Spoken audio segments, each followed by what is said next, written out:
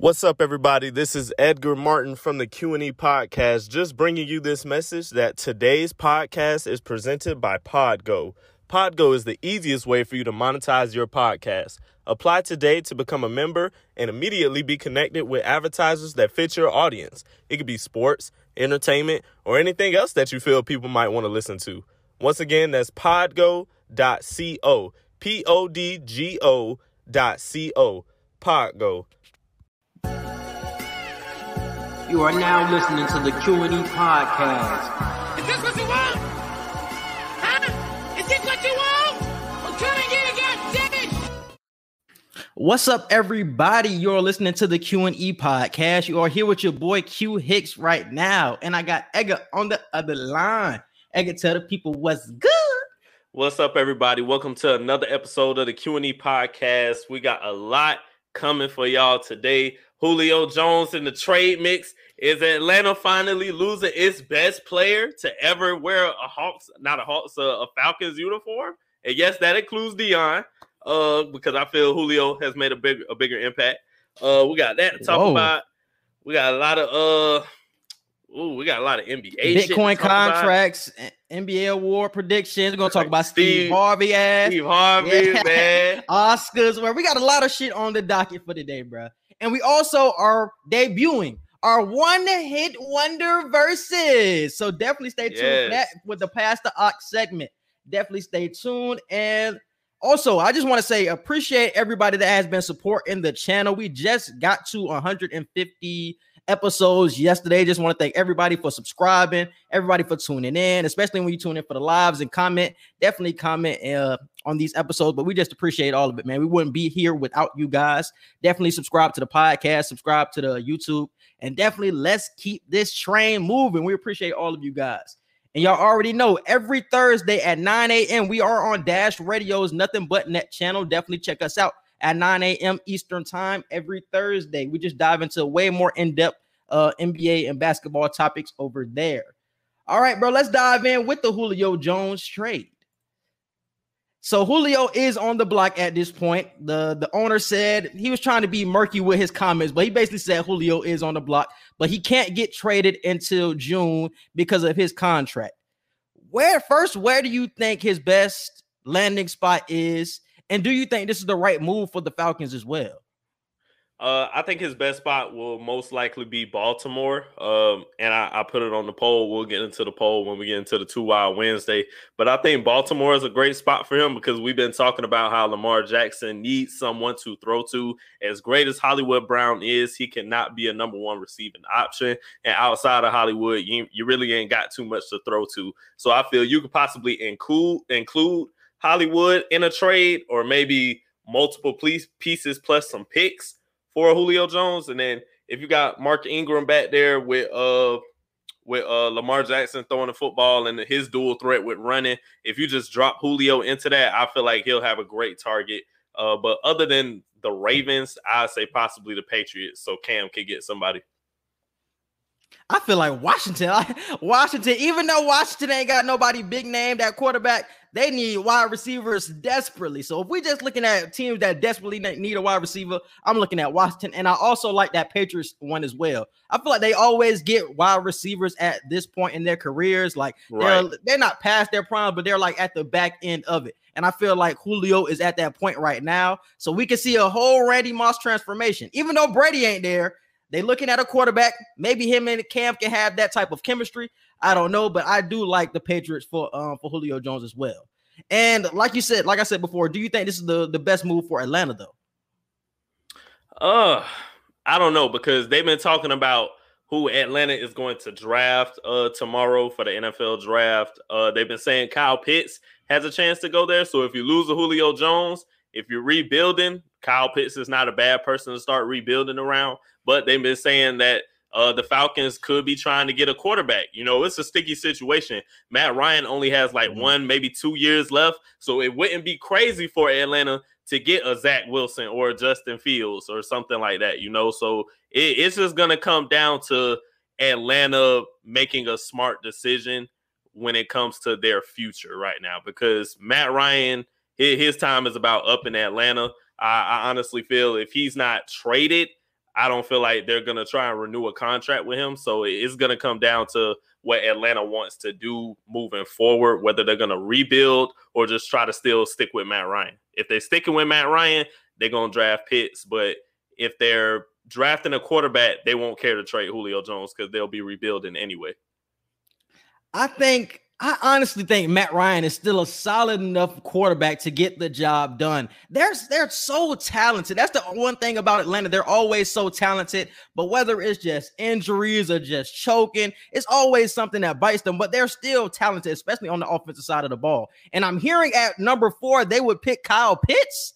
So, offense, I know they're talking about Traylon Julio, but even an offense with Calvin Ridley, you got Matt Ryan, you got Pitts. That's still solid, bro. And even if they still keep a Julio, that shit is dynamic at that point, bro. So I would like to see them move forward with a Matt Ryan and draft a Kyle Pitts, but I wouldn't be opposed to trading back either. Like, acquire more players. Like, you need to build a defense. Your secondary really needs it, especially your secondary. So I would like to see them trade back. But if they were to stand pat, I would like to see them draft a wide receiver.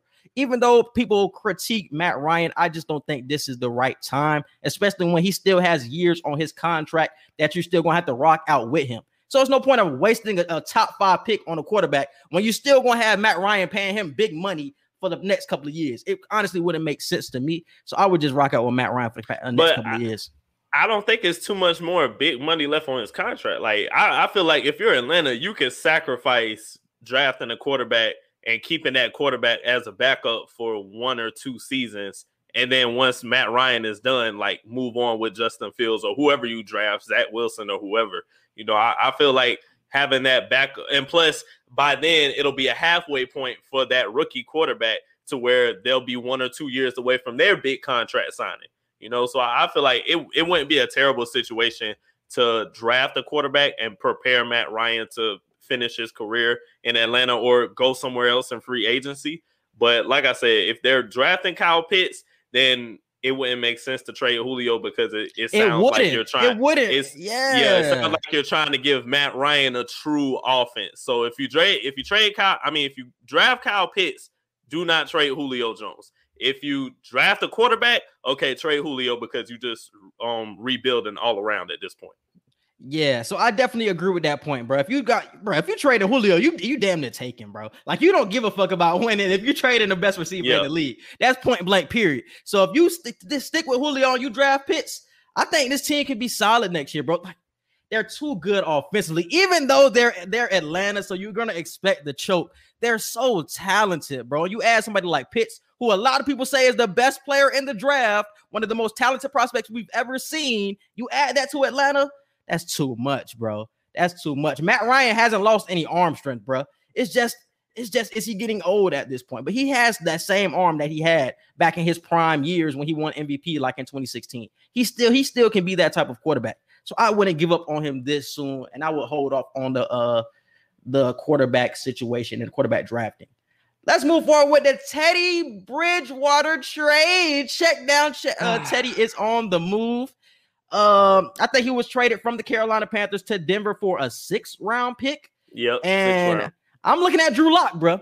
Drew Lock, what's going to happen with Drew? You said this was your MVP candidate last year, and it looks like Teddy might be here to take his spot, though.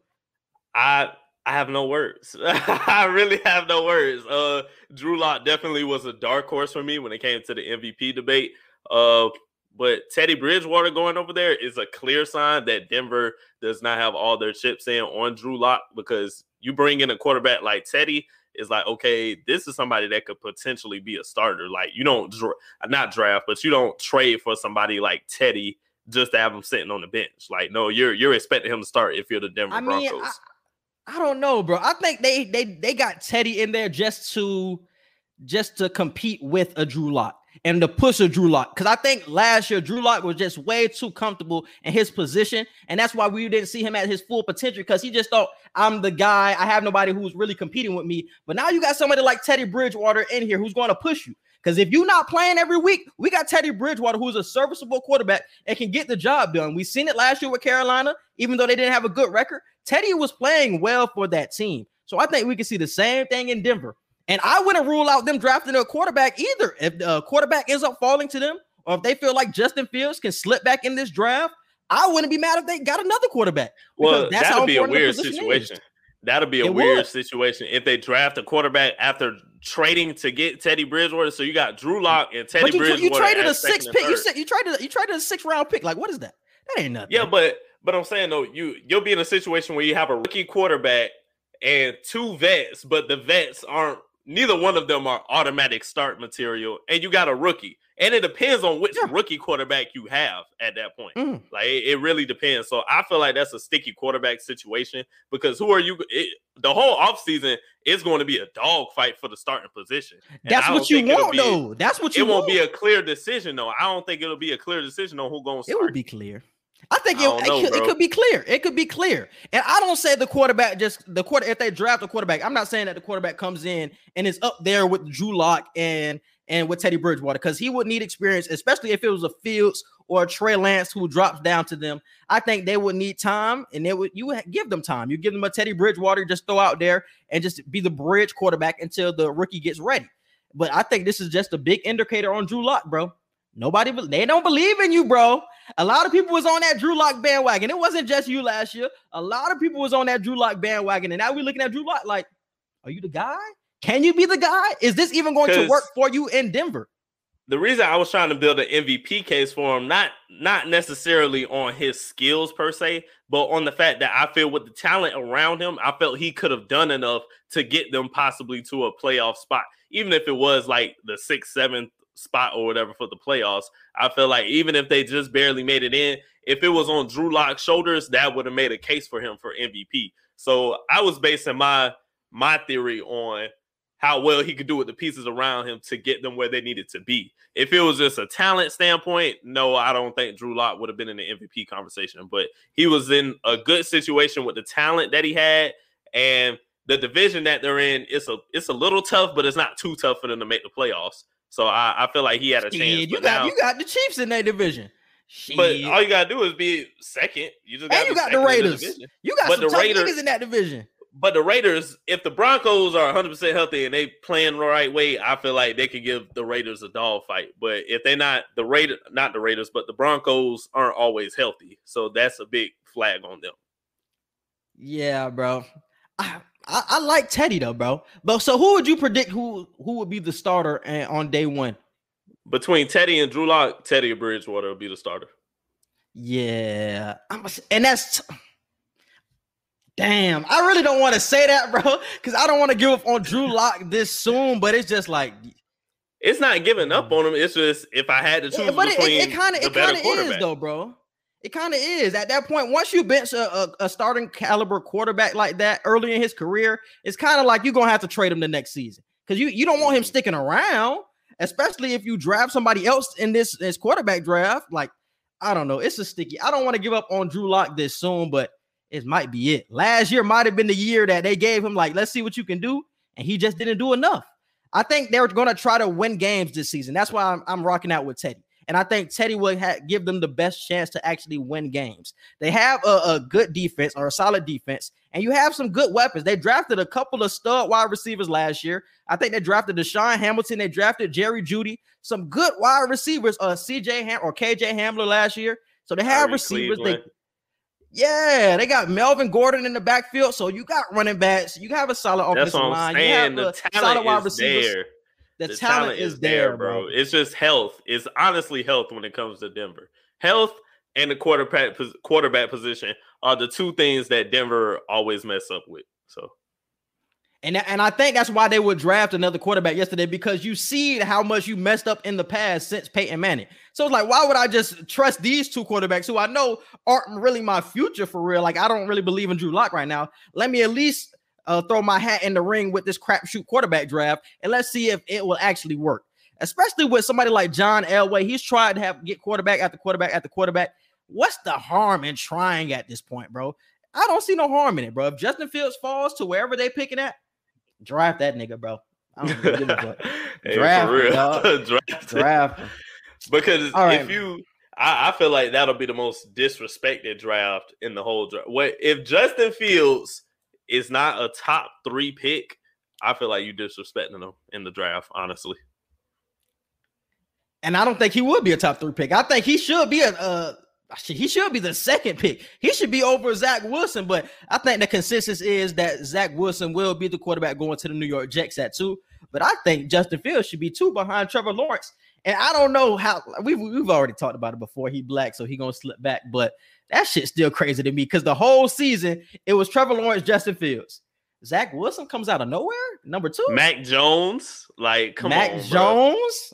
Come on, dog. Shit went left real quick for Justin Fields, and we all don't know this why. Mac Jones shit. This Mac Jones shit is pissing me off, bro. Like, nobody was, even when they won the chip this year, nobody was talking about Mac Jones as a top 3 draft pick. It's not until now that we're getting in the last 2 weeks, right after the pro days, we're in the last 2.5 weeks leading up to the draft tomorrow night, that all of a sudden Mac Jones needs to be a top 3 pick. This might be the most slept on quarterback. Like, no, you're surrounded by the best offensive line at Bama. Like, you had the best wide receiver in the nation. You had the best wide receiver duo in the nation. You had Najee Harris in the backfield and any 5-star running back at your disposal coming off the bench. Like, Mac Jones is a good quarterback, but top 3, bro, when you were not in that conversation at all leading up until the last moments, and now all of a sudden you just so much better than Justin Fields, and Justin Fields has these mechanical issues. What does that even mean? I hate when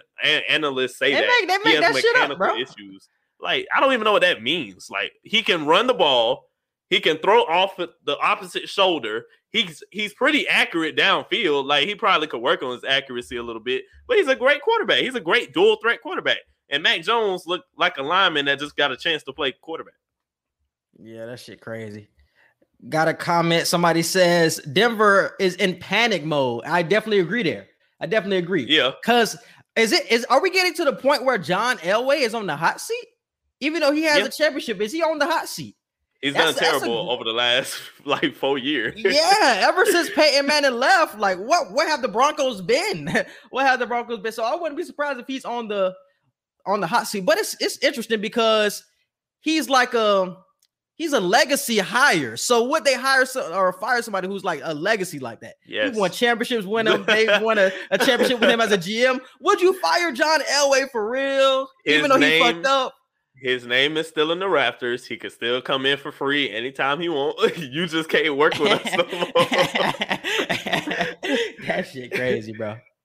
All right, man. Let's move on to Bitcoin contracts, man. So this has been a real interesting topic the past few weeks because we have learned that Trevor Lawrence has gotten an endorsement deal from some portfolio company.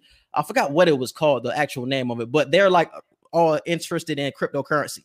So when he gets his signing bonus, all of his signing bonus is going all into cryptocurrency, going all into Bitcoin. And then we also found out that a Kansas City tight end by the name of Sean Culkin is putting 100% of his contract into Bitcoin. So how I found out the situation is going to play out is, so bi-weekly the players get paid. So every 2 weeks, they're not going to actually be giving him a paycheck. They're just going to put his paycheck directly into Bitcoin. And that's how the cryptocurrency and the contracts work with that. The Bitcoin contracts work. So first off, how do you feel about Bitcoin contracts? Because we talked about this before with Spencer Dinwiddie, and the NBA really wasn't trying to go for any of that shit. But we see that they're trying to move toward it in football. How do you feel about them? I feel like Bitcoin is definitely not even just Bitcoin, Dogecoin, all this crypto in general will be the future of finance. So I don't think it's too crazy to see players starting to jump on this early. Is it going to have a great impact first off on their checks? Probably not. It'll probably still be pretty reasonable, but I feel like down the line over the next 3, 4, 5 years, when shit really starts taking off with this crypto shit to where that's the number one type of currency we're using, I honestly feel like they'll see the bountifulness in it in the long run. I honestly think that's where it's going. I had a conversation with some of my friends a few days ago about what's the future of currency in general. Like when it comes to dollar amounts and things like that, will the dollar actually have any big value going in the next few years? And everybody's like, nah, bro. Like crypto is going to be worth more than the American dollar in the near future. It's going to be worth more than yen, more than pesos, like more than all of this shit. So I don't think the players are wrong for trying to do this. I think the NBA is still wrong for how they did Spencer Dinwiddie, because I feel like, hey, it's his contract. If the money fold in that Bitcoin shit, it ain't on y'all because he asked for y'all to do it. So I don't know. I feel like it's cool. I feel like it was way different in Spencer Dinwiddie's situation. I think he was trying to damn near get an advance on his contract, if I remember correctly, and to put that money into Bitcoin. That's what he kind of wanted. And the NBA was like, we're not going to give you an advance on your contract just so you can put it into Bitcoin. Like, we ain't going for that. But for the NFL, they're just going to put their paychecks directly into the actual the app or whatever, because it's a specific app. I think it's the Zax app that they're going to be using. So let me read a direct quote from him. From the Koken dude. So it says, Koken, who signed with the Chiefs in early February and played his college football at Mizzou, is the first NFL player to be paid entirely in Bitcoin, according to Yahoo Finance's CoinDesk. Offensive tackle Russell Okung, who famously followed through on his declaration to pay me in Bitcoin, still takes half of his $13 million salary in fiat. Koken will start stacking bi-weekly sats via Zapstrike, the same fiat to Bitcoin salary conversion since service Okun uses. So yeah, it's going to be bi-weekly. So that's how they're going to use it. And I really think that this is the future, bro, because it's really like a stored value. I think it's dangerous the way he's using it, because he's putting 100% of his money in there. When you look at Okun's situation, he's only putting 50% of his money into Bitcoin. So he's out of his 13 million, he putting the 6.5 in there. So he cool. So he still got the other 6.5. You know how the taxes work. They're going to split that in half anyway. So he putting whatever he got left, he going to eat, and he going to put in Bitcoin, half and half. But with him, he putting 100% in there, which is dangerous, because first of all, it's hard to get cryptocurrency out of the actual app as well. It takes time for it to actually get out. So you can't get that money like as soon as you want. You can't get that ASAP. So that's dangerous. So hopefully he has other ways of getting money. So it's dangerous in that sense, but I like it from a future perspective. It's a stored value, and Bitcoin is only going up, bro. So that money, whatever Bitcoin is, I think it's like 55K right now, is going to continue to go up. So he put all his 920,000 inside of Bitcoin. By the time the end of the season, bro, his shit finna be racked up. And that 920,000 could be what, 1.5 by the time he done with the season, because that's how the Bitcoin is moving now. Plus, it's like, these players, I'm pretty sure, have endorsement deals or sponsorships and all that type of stuff. Like, so I feel like, or side hustles or whatever they do. So I'm pretty sure their NFL contracts aren't the only way they're getting money. You know, like, for example, this don't even got nothing to do with cryptocurrency, but Alvin Kamara said in like his first year or two, he didn't even spend any of his NFL check. Like, he was really just spending like the outside money that he gets. You know what I'm saying? So the same thing probably going for Okung. Trevor Lawrence probably going to do the same type of stuff. You know what I'm saying? Spencer Dinwiddie is like, hey, my NBA money, that'll be the money that I like play with when it comes to this crypto shit. Because I know like Sprite going to give me a check, or Nike still going to cut me a check, or whoever, whatever commercial, Puma, whoever the hell going to cut me a check still, and I can eat off of that. Or whatever business stuff that I'm doing on my own. I might have my own business outside of football that I'm getting money with. So I'm pretty sure that if they're gambling this much of their contracts with crypto, it's because they know they got money coming in other ways. Exactly. And this is what Zap, who is like the app that runs the Bitcoin and other cryptocurrency as well, this is something that he had said in an earlier interview. He said that professional athletes today operate as independent businesses and are more sophisticated investors than they've ever been before. We're excited to help facilitate the growing intersection between sports and finance by converting his entire NFL salary to Bitcoin. So this shit will become the norm very, very soon, bro. This will become the norm. And I like what I'm seeing, because we made a poll earlier today for 2 Wild Wednesday, and people were still like 50-50 on it. They don't know if it will really be the future. But I don't think people are looking really long-term ahead of what this can really mean. Like, if you put your money straight into an investment and you just see your money rise, bro, that's different. That's a different shit. And you're gaining money while not even doing anything. And we all know Bitcoin is the future. Like, imagine if Alvin Kamara, like you said, he never even touched his NFL money yet. He put his NFL money into Bitcoin. How rich would Alvin Kamara be, bro?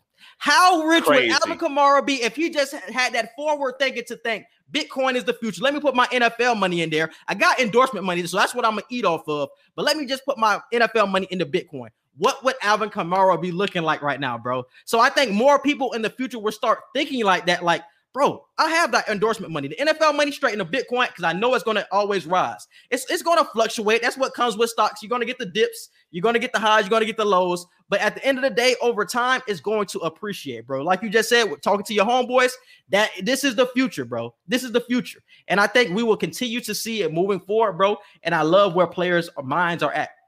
And another player who spoke on this, not spending their NFL checks as much, Stephon Diggs. I just watched the I Am Athlete podcast from Monday, and when they had Stephon Diggs and what's his name? Jarvis Landry. Jarvis Landry. And Stephon Diggs kind of said the same shit. Like, if football stopped today, like if there was no more football to be played from today, I'm still straight money-wise outside of football. So a lot of these new players now in this league, and that's for every sport, they have such a business mindset that prior players and prior generations didn't have, bro. So I wouldn't be surprised if we, out of nowhere in the middle of the season, whether it's this upcoming season or the seasons to come, multiple players start saying, yeah, half of my contract is in Bitcoin. And it might get to the point where certain NFL, MLB, or NBA teams, like, part of your contract is probably going to start being automatically in Bitcoin. I wouldn't be surprised if that's the future, to where you have the option to do this, or this trade is going to happen, but we're going to do this with Bitcoin for the rest of the salary cap. Like, don't be surprised that Bitcoin is involved in everything moving forward. And it's not just players, bro. It's the entire society and community now. Everybody is getting into stocks, and I love it now, bro. Everybody is getting into stocks. So when the players see it, when the community and the society start to gravitate toward this, and they see like, whoa, this is how all these white people, these rich white folks make money. Oh, what? This is the game. This is how the rich stay rich. So they're just going to continue to just bite off of that, bro, and just get richer with their money, especially when you got money like them. It's like, why are we not winning? We need to be winning with everything that we're doing, bro. So that's what I love to see. So we got a question from Denisha, but how you use the Bitcoin. Bitcoin isn't really something that you can use at this moment. You can take it out of the app, and then it will convert back to regular money. It's something that you have to convert. So it can convert from dollars, so USD, to Bitcoin, and you can also convert it to Bitcoin back to USD. So that's usually how it works, but you have to transfer from one to the other. That's why I said about him putting 100% of his money in is dangerous, because you're not going to have to, you can't get it like immediately. It's not something that you can immediately take out, and you can't use the Bitcoin. You have to take it out and then convert it, and then you can progress with that. Plus, I think she also asking for, she's probably asking in a sense of like, are there going to be Bitcoin cards in the future? In the future, yes. Yeah, in the future, like stuff like that that could be it. In future, like, it could as a be debit card or something like that. Investing is how you go from rich to wealthy. That's what I'm saying. Right.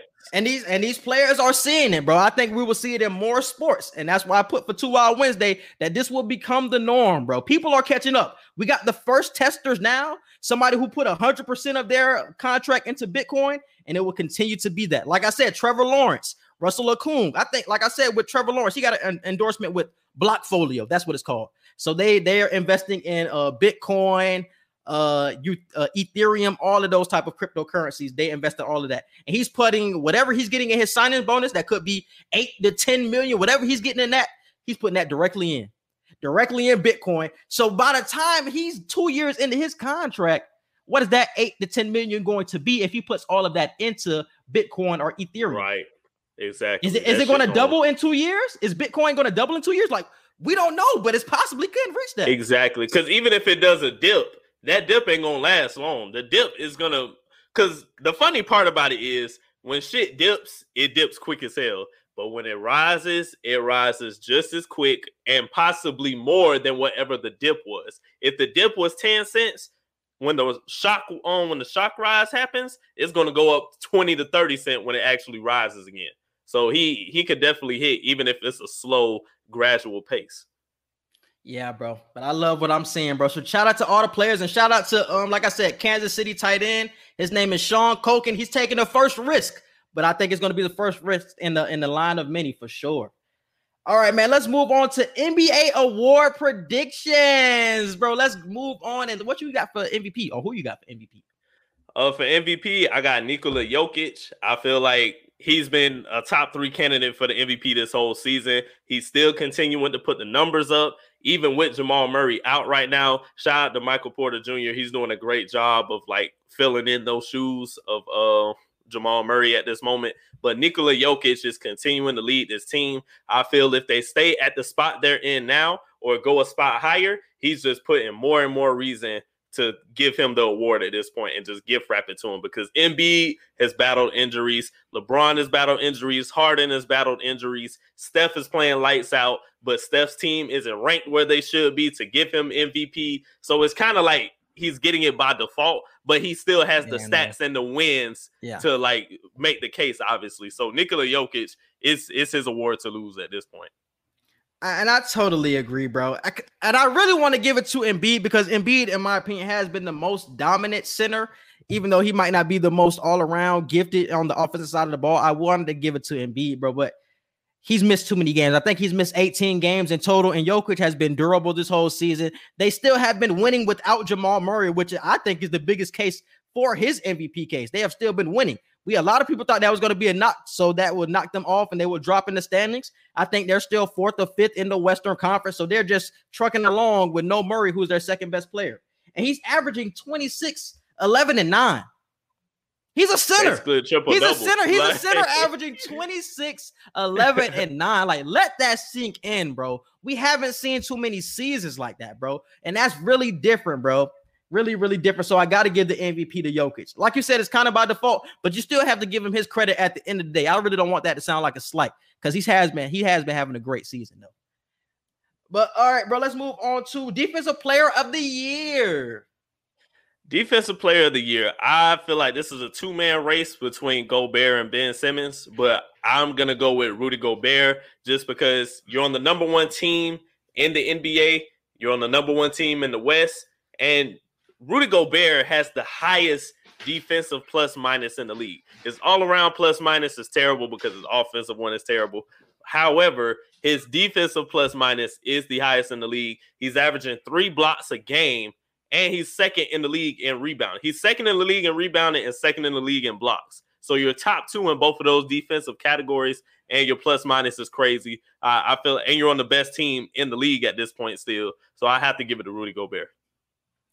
I have to give it to Ben Simmons. I think he has been the best all-around defender this season. And I think what actually built onto his case was actually last week when the Sixers went 0-4 when he was out of the game, or when he was out of the past week. They lost 4 games in a row. I think that's the biggest case on what his impact is and why they have been ranked so high this season. Yes, Embiid has been great on the offensive side of the ball, but defensively, Ben Simmons is guarding the other team's best perimeter guard on a day-to-day basis. He's guarding the Stephs. He's guarding the Dames. He's guarding the Devin Bookers. He's guarding those on a nightly basis and are holding those players to like the lowest percentage field goal percentage in the league. So I have to give it to Ben Simmons, bro. He's just been the best all-around defender to me. And like Ben Simmons said, I dropped 42 on that nigga Gobert neck, so he really can't talk to me. He really can't talk to me when I drop 42 on his neck. So I'm giving it to the nigga that talked his shit. I love that shit, man. I love that shit. My nigga talked this shit and he was right. Hey, I can't argue with that. Like I said, it's a 2-man race. It's a 2-man race right now. Yes, sir. Let's move on to most improved player. Who you got? Most improved player, I'm gonna go with Jeremy Grant for the Detroit Pistons. I feel like since Blake Griffin is not there anymore, he's getting to get deeper in his own bag because it's like, hey, it's the next man up at this point. There's no big name here. So everybody just play their game, and Jeremy Grant has definitely elevated. He's gone from 12 points a game last year to now like 22, 23 points a game. So a huge jump. And I honestly feel like it's nobody else in the race who's improved as dramatically as he has. Yes, other players have improved, but I think he's made the biggest jump to give him the award.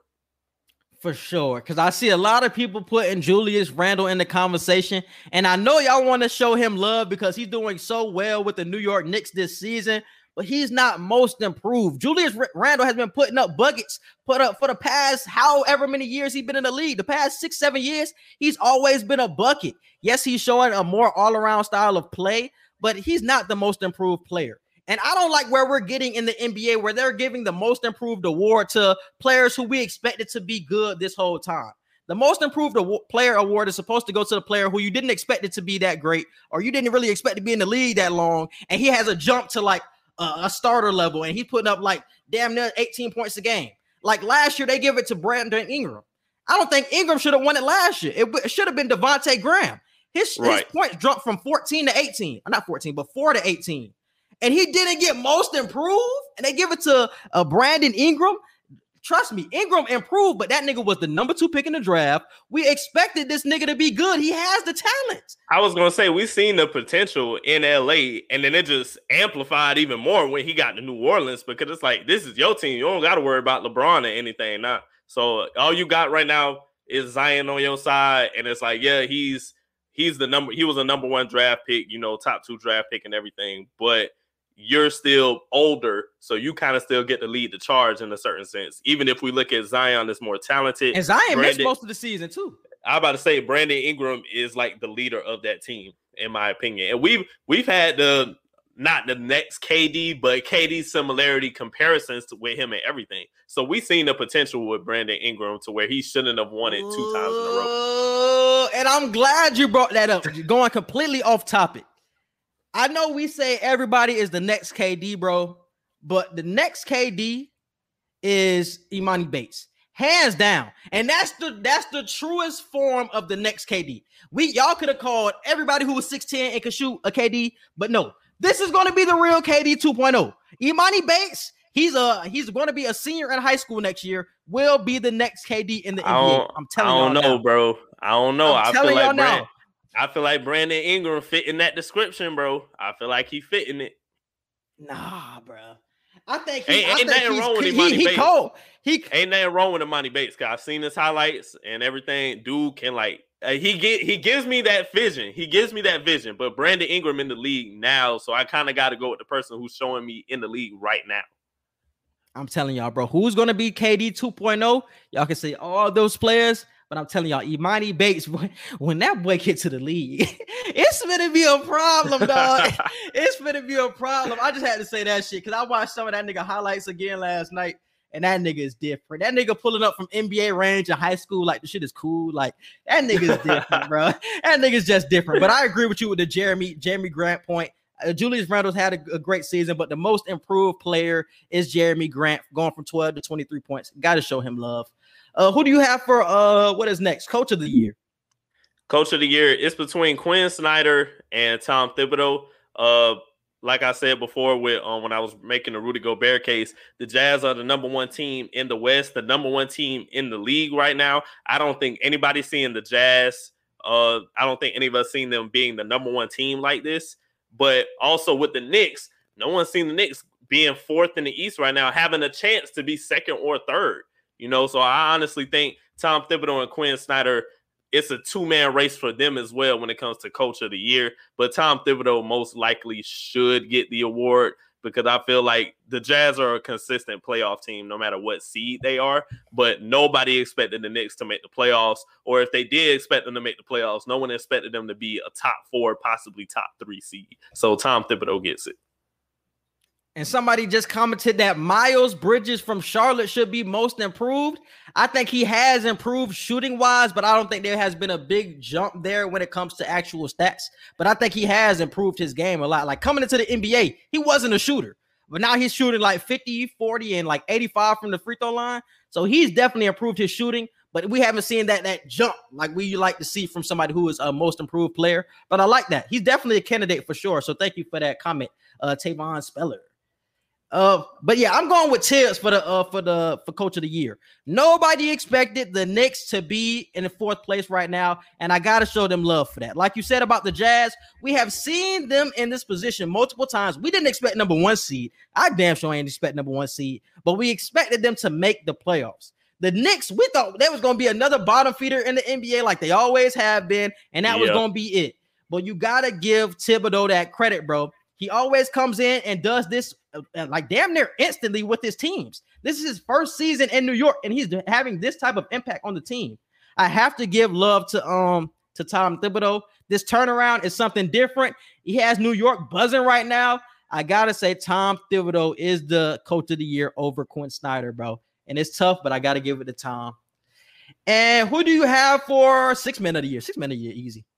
Yeah, 6 man of the year is Jordan Clarkson. Shouldn't even be an argument. Shouldn't even be a debate, especially with Donovan Mitchell. Yeah, especially with Donovan Mitchell out now for the Jazz. Because before even Donovan Mitchell went out, Jordan Clarkson was hitting crucial late game shots. He was hitting buzzer beaters, and now that he truly gets to get more minutes with Mitchell being out, he's just building his case more and more. So Jordan Clarkson, he runs away with it.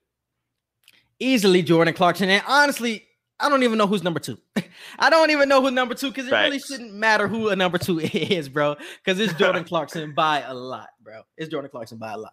But those are our NBA award predictions. I think we are we even a month away? We might be even closer than a month away from playoff time. Yeah, because playoffs start at the end of May, I think. End of May? Damn, we getting close. This season flying by. Yeah, because I think we got like 13 to 16 games left. I think we got 13 games left. So, yeah, bro. Let me stop. I was about to bring up the Heat. I was about to dive into some shit, but nah, let's move on. Let's move on. All right, man. Let's move on to Russell Westbrook. So we've been seeing this nigga on a tear. I think for the past few months, he has been averaging, or past couple of months, he's been averaging 23 points, 12 rebounds, 12 assists. Or for the past 2 months, or 11 assists.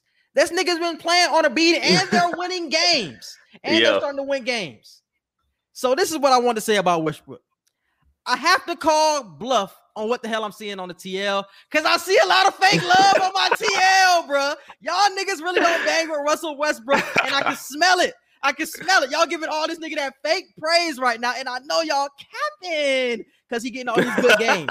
But y'all ain't fake, bro. Y'all fake as hell. The real fans, we know that shit fake, bro. Because as soon as that nigga have a bad game, y'all back to bullshit and my nigga Westbrook back again, bro. So how do you feel about Westbrook and how he's been playing? And do you think the love is real or fake? The way Westbrook has been playing, it's his standard at this point. He's just been playing up to his standard. Nobody else in the league averages a triple-double the way he does. Nobody in the past has, nobody currently, and I don't think we'll see another player doing what he's doing for a long time from now after he's done playing. But as far as the real or fake love, of course, there's a lot of fake love going on right now. The real fans, we give him real love. But I do agree. I've seen a lot of fake love on the TL. But I've said it time and time again. Russell Westbrook is the villain of the NBA. But people agree with the villain sometimes. And this is just one of those times that people are siding with the villain because there's nothing you can really do to nitpick him with right now. He's sharing the ball with his teammates, Bradley Beal, and so on. He's getting his buckets. They're winning games. They have a chance to have a playoff play-in fight spot. So I feel like it's definitely a good situation to where no real haters can nitpick what he's doing. And I think that's the problem of the fake love right now. It's just like, we ain't got nothing to say, so we might as well give him some praise. And I feel like that's what it is. And I think all of this started with Stephen A. I think the turn in attitude started with Stephen A. Because niggas hated Westbrook at the beginning of the season. They was, oh my goodness, y'all hated that nigga Westbrook. But when that nigga Stephen A said some shit bad about Westbrook, the whole goddamn internet spun in a circle, and now y'all niggas act like y'all love this nigga now. But it wasn't even about his plan because I agree with what Stephen A said. I don't feel like it was right of Russell Westbrook. And did you hear what that nigga Stephen A said? Talking about, I'm the reason why he playing well and shit. No. Yeah. I hate when I don't like when Stephen A do that. I agree with what a lot of Stephen A say, but that was one situation I'm like, all right, now hold on. You pat yourself on the back too much.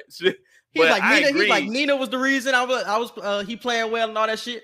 I was like, man, shut your ass up. I agree with what he was saying on how Russell Westbrook should value championships more. Players in general should, because I don't like the attitude of I don't need championships, blah, blah, blah. Okay, you don't need them, but I don't like how players are acting like championships just don't matter anymore. Like, I didn't agree with Russell Westbrook presenting that attitude about it, but I don't feel like that shifted the tide and how people view it. Did game. Because no, you forgot what he said. He said, I don't care what the numbers he's putting up because he doesn't have a ring. That was the key statement of what he said. And everybody since then was like, oh, damn, we care about Russell Westbrook numbers now. Oh, no, Stephen A., you're wrong for saying his numbers don't matter. So that's why I said the change in the attitude was when he said the numbers don't matter because he don't got a ring. That's when the attitude started to change. That's and now true. niggas like, oh, wow, if Russell Westbrook had a 30, 20, and 10 again? Oh, geez. Oh, yeah, the love is fake. That's all I want to say, bro. It really don't make no difference. Like I said, I still think Washington is going to be a dangerous play-in team, but I just wanted to call y'all out, man. We see the fake. We see the fate. That's all I wanted to say. All right, man. Let's move into some NFL draft talk. You already spoke on it a little bit before with Justin Fields. Where do you think it will shake out tomorrow in the NFL draft, bro? I think the first two picks are going to be Trevor Lawrence, Zach Wilson. Everybody knows that. But where do you think the quarterbacks will land moving forward? Like, where does a Lance land? Where does a Fields, Mac Jones, where do they land? Because it's Jacksonville, the Jets, San Francisco, Atlanta. Who's behind Atlanta? Who is behind? I forgot who's behind Atlanta. Oh, San Francisco, then Atlanta. That's what it was. And that's facts. I got a comment said they tried to send Westbrook to Washington for his career to die. Definitely agree with that. Definitely agree with that. But he's showing them niggas I'm still alive out there. And I love Westbrook for that. When it comes to the NFL draft, I see Justin Fields. Justin Fields should not fall lower than fifth, but I'm preparing myself to be upset for tomorrow because I honestly feel like the 2 or 3 months that this narrative has turned on him is going to play a huge factor, and he's going to fall outside of the top 5. So I would say I wouldn't be surprised if Mac Jones ends up going to San Francisco. That's been the most recent talk because San Francisco isn't totally sold on Jimmy G right now. So San Francisco could be a landing spot for Mac Jones. Trey Lance, I could see Trey Lance going to the Jets if he goes number 2. Yeah, who's the 5th pick right now? It's the Bengals. 5th pick. I think 5 through 7 not really drafting. 5 through 7 not really drafting the quarterback. Yeah, 5 through 7 not drafting the quarterback. 8, Carolina could draft a quarterback, and that's another. They can get Zach Wilson. Carolina can aim for Zach Wilson. No, Zach Wilson going number 2. But I think Carolina could possibly be in the Zach Wilson. Yeah, that's already confirmed. Number 1 and 2 is confirmed. But I think Justin Fields. I think that's the most interesting one because I think I've just accepted the fact that he's not going top 5. Like he's going to drop in the draft. But now I'm more interested in seeing where does he land because I'm hearing teams like a Carolina could get him. I can hear teams like the Patriots are trying to trade up for Justin Fields. So I'm hearing like good teams are trying to trade up for Fields. And I think that could possibly be better for his career anyway. Because if this nigga end up with the Patriots, like all of this shit about him falling, it really becomes a moot point because he's in a good situation. So I think that was possibly what we can see tomorrow. I hear that Bill has a different strategy about this draft, and I think he's going to trade up for him. And that speaks volumes to me, bro, because that's why I don't get where this Justin Fields falling shit. It doesn't make sense because like you just said, great teams are trying to kind of push to get him if he falls. So that's why I'm like, bro, how are y'all going to sit here and say he's not he could possibly go late in the first round? Like what?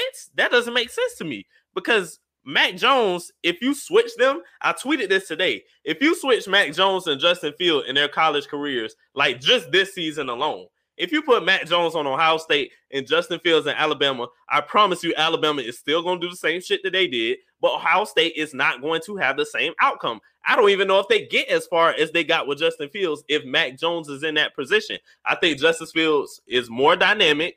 I think he's just as accurate as Mac Jones, and I feel like he can just provide a way more security blanket at the quarterback position than Mac Jones can because he could play in the pocket, out the pocket, scramble, all of that, bro. Like I feel Justin Fields should be drafted higher than Mac Jones, but I'm prepared, like I already said, I'm prepared to be disappointed to see Mac Jones drafted 3rd or 4th. I wouldn't say that though, bro. I would say I think Mac Jones can do the same thing at Ohio State because both of y'all have 5-star prospects, both of y'all have 5-star offensive linemen. What is different? Like all of these teams that you bring up, like the Mac Jones, the Alabamas, the Ohio States, the Clemson, all of them have 5-star wide receivers. All of them have 5-star offensive lines. All of them have great coaches. Like if you put one, or if you switch all of these quarterbacks, they're probably doing great in all situations. So I don't think you can say you put him on Ohio State, he's not looking good. I think he's looking the same, if not better. I'm not going to say he's not looking good, but I don't think he's looking as good as Justin Fields. And that's why I don't want people to twist my words with that. I'm not trying to make it sound like Mac Jones is trash. I just don't think he's as dynamic as a Justin Fields. That's all. Oh, yeah. Because I do agree that, yeah, he's not dynamic. And I honestly think Mac Jones is somebody like an A.J. McCarron. Like, and the fact that you drafted somebody similar to an A.J. McCarron top 5 in the draft is nuts to me, bro. We've heard people say, I've heard analysts say today and days prior that Mac Jones is the best pick for now, even if other picks are going to last longer. And I'm like, that don't even make sense. Like, so y'all are literally admitting that right now Mac Jones is the best pick if you want to win now. But if you want to have long-term success, that should be the quarterback that you get over there. So I'm like, y'all know Mac Jones isn't going to have the longest career out of all these people, but y'all still think he should be drafted higher? That didn't make any sense to me when I heard analysts say that. I don't like this Brady comparison I'm seeing with Mac Jones, bro. I don't like that, bro. Y'all need to stop it immediately. Who compared him to Brady? Huh? Niggas is comparing him to Brady, bro. What? I'm seeing it. AJ, No, yes. bro. Hey, Jerome, yes. That nigga reminds me of AJ, bro. Alabama, we've never seen a good Alabama quarterback other than Tua, and Tua's still kind of sketchy right now. So I think it still remains to be seen if that can transform into an actual good quarterback that system can translate to the NFL. Jerome also has another comment. It says, it's a team's need. San Fran fits Jones more than Jimmy G, and Matt Jones about same Jones, more of a gamer. That second part of the sentence kind of fucked me up. He's saying yeah. Mac Jones the same as Jimmy G, but Mac Jones is a better gamer. He basically saying Mac Jones. You more of the. Oh, okay. Yeah, okay. Mac Jones play better, even though they similar. So. But that's what I'm saying. Like, that's why I was confused when I seen not Jimmy G, but Matt Jones even getting mocked to the San Francisco. Because I'm like, is that really an upgrade? Is he really a gamer over Jimmy G? Jimmy G got y'all to the Super Bowl like 2 years ago. That's what I'm saying, bro. Like is he really that much of an upgrade that he finna put y'all over the hump? No, I don't think so. He doesn't bring you anything more dynamic wise. Justin Fields brings you a different dynamic at least than a Matt Jones. So I don't see it, bro. I don't see it. He said the 3 first-round receivers say Matt Jones, that guy over the previous quarterbacks. I'm listening. I don't know. They're saying that because nigga. Oh my god! I'm about to say they just ride it for their nigga. They just ride it for their nigga, bro. I really ain't rocking with it, bro. But I'm hearing that San Francisco. Yeah, the defense got them there, but we're not gonna act like they didn't have George Kittle. They didn't have that offense was dynamic as fuck. I'm about to say, what's his name? Sanders. They had Emmanuel Sanders. They had, oh my god, no, we're not gonna act like they had Deebo Samuel. That running game was really getting them there too. That running game was getting them there too. We know the defense led the charge, but don't act like the offense just didn't do anything. Yeah, but I wouldn't be surprised if Jimmy G was to get traded back to New England. Like everybody is having somebody get mocked or assuming that San Francisco ends up drafting a quarterback. Where does Jimmy G land in this situation? I wouldn't be surprised if it is New England. New England is a tricky situation, bro, because I can see them going in multiple directions. I can see them trading up and actually drafting somebody like Fields. I can see them sticking with Cam, and I can see them trading for Jimmy Garoppolo. So what do you think is the best situation for New England? What do you think they should do? For New England, I feel just trying to trade up in the draft and try to get whatever quarterback falls. Like you said, 5th through 8th, they're not really looking for a quarterback right now. So if you're New England and you can trade up to get Justin Fields or whatever quarterback falls, I wouldn't be mad if you did, because I don't think Cam is just going to stay in New England, even though he did sign a 1-year contract to play with them another year. Like, I don't think Cam is there long term. I'm still sticking with my Cam to Atlanta trade. I don't want y'all to forget that. But yeah, I think your point about Jimmy G going back to New England makes sense to me. I think it happens too. And what I say, I'd rather see it over them drafting Fields, though. I honestly would rather see them draft a Garoppolo. I think I would rather see that, because I think Garoppolo is a system he's going to work. I think that would fit the Patriots more than anything else, truthfully. All right, bro. Let's move on to 2 Wild Wednesday. What we got for 2 Wild, bro? We got the first poll right here. Russell Westbrook. Nigga Jerome says Cam needs to be in Atlanta. Thank you. This is why I fuck with Rome, bro. Rome gets it. Rome, I've been saying this for 2 years now. You have no idea how long I've been saying this. Everybody thought I was crazy when I first started saying it, but now niggas is coming to realize Cam wants to go home to Atlanta. Cam with Julio, possibly Kyle Pitts, Calvin Ridley. Oh my God. Atlanta turning the tide if they do that. They're turning the tide. I'm telling you, bro. Matt Ryan is trash. I totally agree. Thank you. Thank you, Ron. I'm glad you hopped on to say this. Nah, I don't believe it. But all right. I still don't believe it. All right. First 2 Wild Wednesday poll. Russell Westbrook will be a top 15 player all time by the end of his career. Too wild or not too wild? That's too wild, bro. I think it's too many GOATs that you can put above a Russell Westbrook, bro. Too many GOATs. I love his game, but it's too many that you can put above him. I don't know, bro. Yeah, that's too wild, bro. Top Russell 15?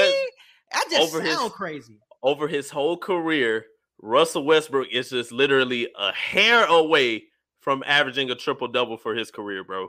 And he's averaged a triple-double for 4 seasons. We can't ignore that. What player has done that? Like, Oscar Robertson is the last person who's done anything close to this. And even he didn't do it for the amount of season that Russell Westbrook is doing it. If we go 20, 30 years from now in the future and we look at the top 20 players, top 50 players of all time, I promise you Russell Westbrook has to be in the conversation for top 15. He's about to have next season, he making an all-star team again. So that's going to be 10 all-star teams. And he still got maybe 2 or 3 more left in him after that. Come on, bro. Double-digit all-star appearances, averaging 20-plus points a game over his career, damn near averaging a triple-double for like a good fourth of his career. Russell Westbrook is a top 15 player all time. I'm looking at hella names. So I looked up a website where they had the top 20 players. I'm not going directly off their list, but they had, because when you say top 15 players, bro, that means you putting him over players like Chris Paul.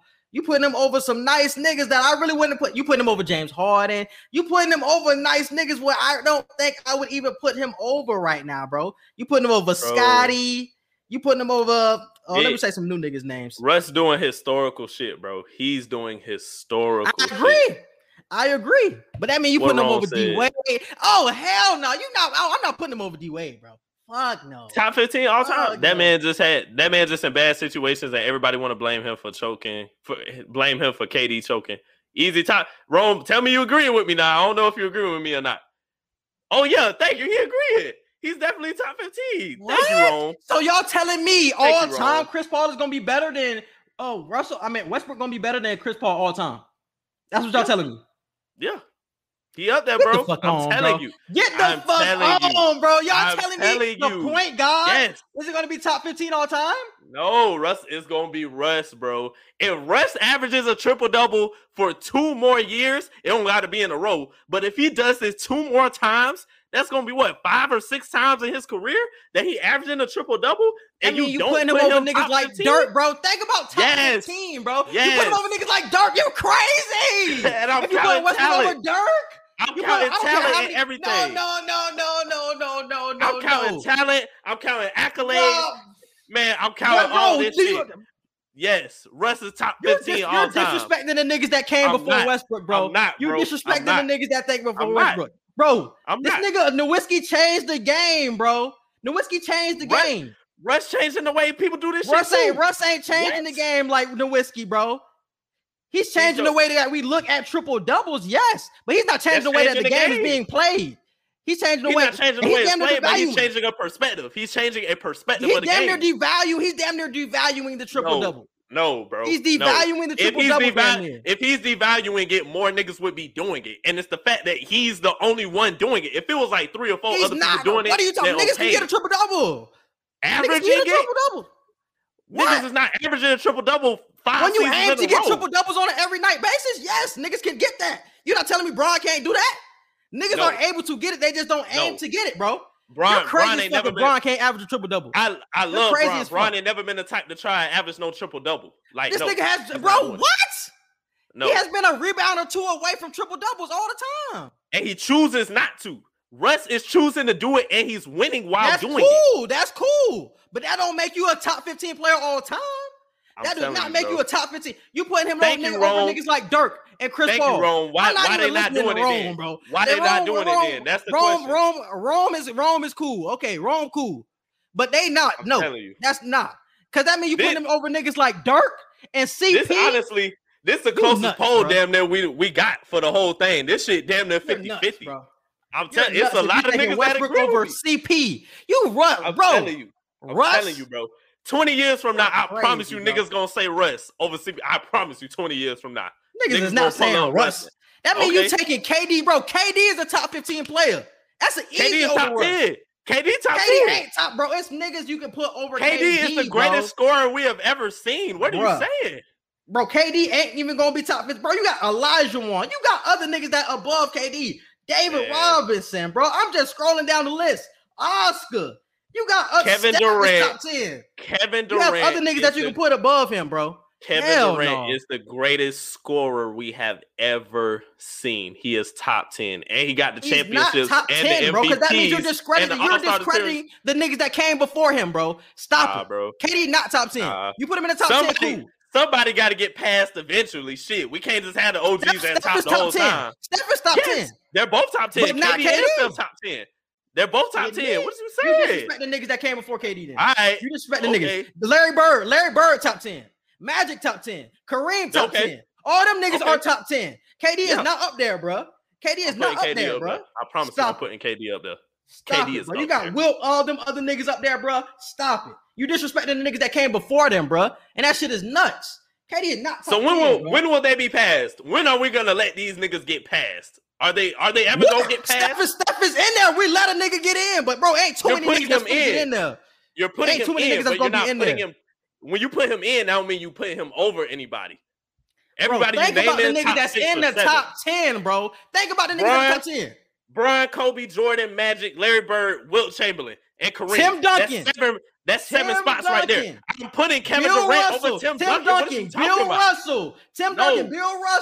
All them niggas. You can't. You gonna discredit all that shit you be talking about Bill Russell and everything he did? I'm taking Bill Russell. All that shit you be talking about Bill Russell. You talking about everything that he did. Bill Russell is an OG. You taking that away? I'm not taking anything away from Bill Russell. You tripping, bro. You tripping. All right. I'm telling you. Oscar, all these niggas that you can put above KD. And then you talking about Russell. Bro, if KD barely top 10, how the fuck is Westbrook top 15? How the fuck is Westbrook top 15 if KD barely getting in top 15? That don't even make sense right there. Tell me that, Rome. Tell me that. If KD barely top 15, how the fuck? How the fuck is Westbrook in the top 15? I'm telling you. That's what I want to know. I'm telling you, bro. How the fuck? I'm telling you. I'm telling you. Russ is top 15. That's even what I'm if saying. he at 15. Even if that's he what I'm 15. saying, my nigga.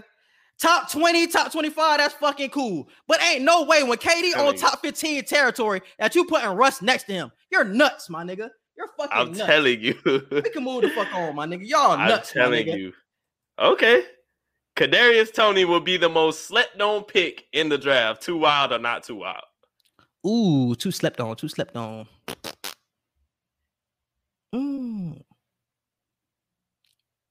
I would just ride out with what I said on make it home safe. I think Chaz Surratt out of UNC, the linebacker out of UNC, I love his game, bro. He has the story of going from quarterback to linebacker and having like 2 All-American type seasons. I think he will have a great NFL career, and I think he will be the most slept on linebacker and most slept on player in this draft class. He's most likely going to go second round, but I think he is the most slept on prospect in this draft, though. I gotta say, not too wild for this one because Kadarius Toney, at least for Florida anyway, I don't know about anybody else, but in Florida eyes, he the closest name we had to Percy Harvin since Percy. I feel like as a special teams type player and as like a athlete asset, Kadarius Toney is the most slept on player in the draft. I got to give it to him. And Not Too Wild is winning that 64% right now. He said Brevon Jordan will be the steal. Not bad. All right. I think I'll take Toney over Jordan. I ain't gonna lie to you. That's tight end out of Miami, ain't that's tight end out of Miami? Yeah. He cool. I'll take next one. Where would you like to see Julio traded to? Like I said, Baltimore. Yeah, man. Baltimore, and I wouldn't be mad if the Eagles was to throw their ring in there too, man. The Eagles need somebody, unless they're gonna draft somebody this draft. If they draft somebody this draft, then okay. I ain't say the Eagles because I think they still got money tied to Carson Wentz, and they got to figure out money situation with Jalen Hurts and the rest of these players. So from a money perspective, I don't think they can even afford to go after Julio because Julio want his money. I think Julio already got paid. That's why they waiting until June. So like his real like guaranteed money gonna be off the book. So that's why they want to trade him. Yeah. So that can be off, and he'd be easier to trade. So I don't know. I like it to the Eagles though. Eagles need wide receivers desperately, and I want my nigga Jalen Hurts to succeed. So I definitely want him to go there. Ooh, the Rams? I ain't think about the Rams. Who the Rams got? The Rams ain't really got nobody. That's a good one. I fuck with the Rams. Yeah. Baltimore winning the poll though, 60%. This is a good one, but I don't think enough people like really. I hardly believe this shit is as much of a landslide as it is. The 2014 draft wide receiver draft class is the best in NFL history. Too wild or not too wild? I said not too wild because I actually did look at some of the shits, but I think a lot of people didn't really look and just said not too wild. Yeah, like who was in 2014? Wasn't that Sammy Watkins? Wasn't Sammy Watkins 2014? Exactly. I'm finna pull it up right now. Mike Evans, Brandon Cooks, Sammy Watkins, Odell, Allen Robinson, Devontae Adams, John Brown. Like, shit crazy. This shit crazy, my nigga. This a crazy ass draft. Marquise Lee. Shit. That's tough. I really haven't looked at all of them, but I'll just rock with the not too wild. I haven't really looked at all of them. That was a tough ass class, I'm telling you. But not too wild is winning that poll, 87%. Sammy Watkins is a disappointment. Yeah, but I mean, you gotta think of at that time, you're thinking of like everybody in their careers right now. Like that's what we're going by. Yeah, but let's just say like the first 2 or 3 years into their career, because Sammy Watkins, he was taking off a little bit his first 2 or 3 years. Now he's grown into kind of like you are all right, second or third option. But I feel within the first 2 to 3 years, like that, everybody in that wide receiver class was snapping. I don't agree, but I agree more because of the Allen Robinson and the Devontae Adams points more so than the Sammy. Like I wasn't worried about Sammy, but I like the Devontae Adams. Who else you said was in there? Oh, Robert Mike Woods. Evans. I heard you say. Oh, Mike Evans was in there. Yeah, so I agree more because of those names. Brandon Cooks, Odell. Oh, Odell was in there too. Okay, yeah. So that was definitely a good one though. What was the next one? Who's leading the coach of the year race? We just said Tom Thibodeau. Thibodeau is winning that 60%. Kevin Love should have been suspended by the team for his ball pat against the Raptors. Too wild or not too wild? I have the clip. Don't worry. If you guys did not see it yesterday, Kevin Love did some real unprofessional shit. Play I'm talking about, just good hustle. What is Kevin Love doing? Just batting it. What the fuck is that? My goodness. That's crazy as fuck, bro. Just looking at it again makes it even crazy. Like, what the fuck are you doing? Like, where is he walking? Just batting it. Come on, bro. My goodness. He wasn't even trying to play no more. That's what look at him just walking on the bro. That nigga Kevin Love should have got suspended for his actions, bro. That lack of effort and lack of fucking discipline and damn lack of respect for the game, I think, is more so the issue with me, bro. That's the lack of professionalism and lack of fucking love for the game, bro. Like, what the fuck is you doing? Hitting the ball in bounds? Like, either he should have got fined or suspended for that, bro. It's no in between. He supposedly apologized, and that was supposed to be cool. Like, nigga, that's not enough, my nigga. You did that shit mid-game when it's a close game. No, because you mad about some shit? I agree. He was definitely wrong. He was disrespectful to the coach, to the team, to the culture of basketball. Like, you don't do that, bro. You disrespecting the game when you do that. But I do not feel like he should be suspended for it. Look at this nigga. Look at this nigga. You getting paid $30 million to do that? You getting $30 million? There's no rule to suspend him, bro, to do that. What you gonna call that for suspending him? It don't have to be a rule. That's conduct detrimental to the team, my nigga. They got the same shit in the NFL. Conduct detrimental to the team. Suspend that nigga. It ain't gotta be the NBA that suspend him, bro. That could be a tech. You can get a tech for that. It ain't a tech for that. I'm talking about the team. That's a disrespect to the team. That's disrespect to the GM, to the coach, all the niggas that showing you respect, and you're supposed to be the leader on this fucking team doing shit like that. Fuck no. Kevin Love should have been suspended for that shit, bro. By the team, not by the NBA. It's not an NBA rule that say he can't do that, but a team should have said, fuck no, we're not accepting that bullshit, bro. I should have got that nigga up out of there.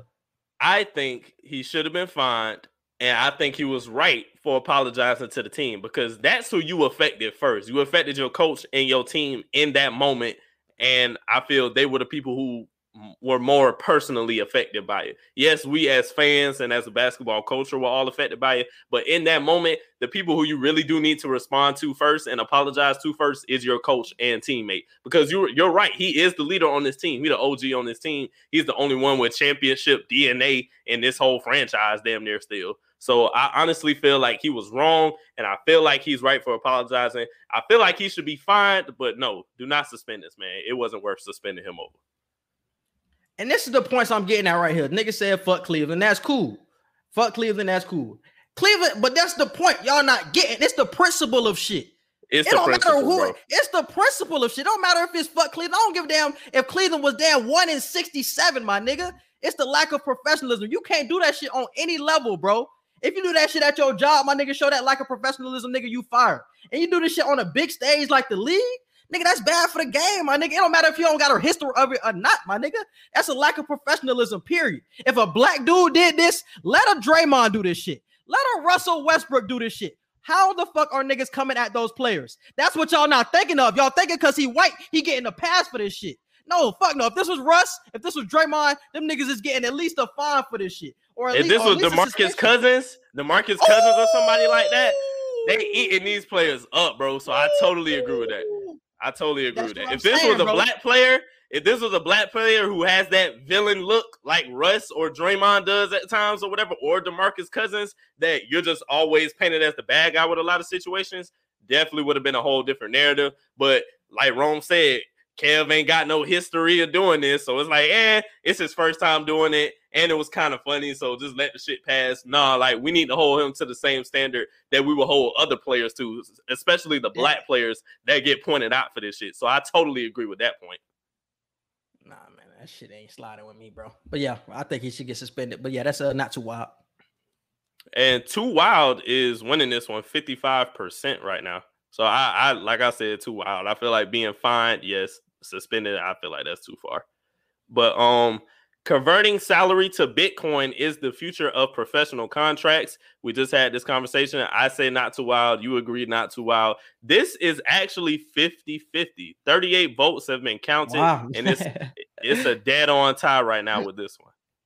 That's crazy. And for the last two polls, should the NFL make players pay to change their jersey number? Yes or no? I said I was kind of in between. I said no. I said no because from a player's perspective, obviously you don't want players to be playing, especially when you make a rule that players can change their number, and then when they try to change the number, you're like, no, you got to pay however much inventory that you have in stock so you can get to change your number. That shit kind of bullshit. Like, what's the point of changing the rule if you're gonna tell me I have to pay a huge amount of money to change it?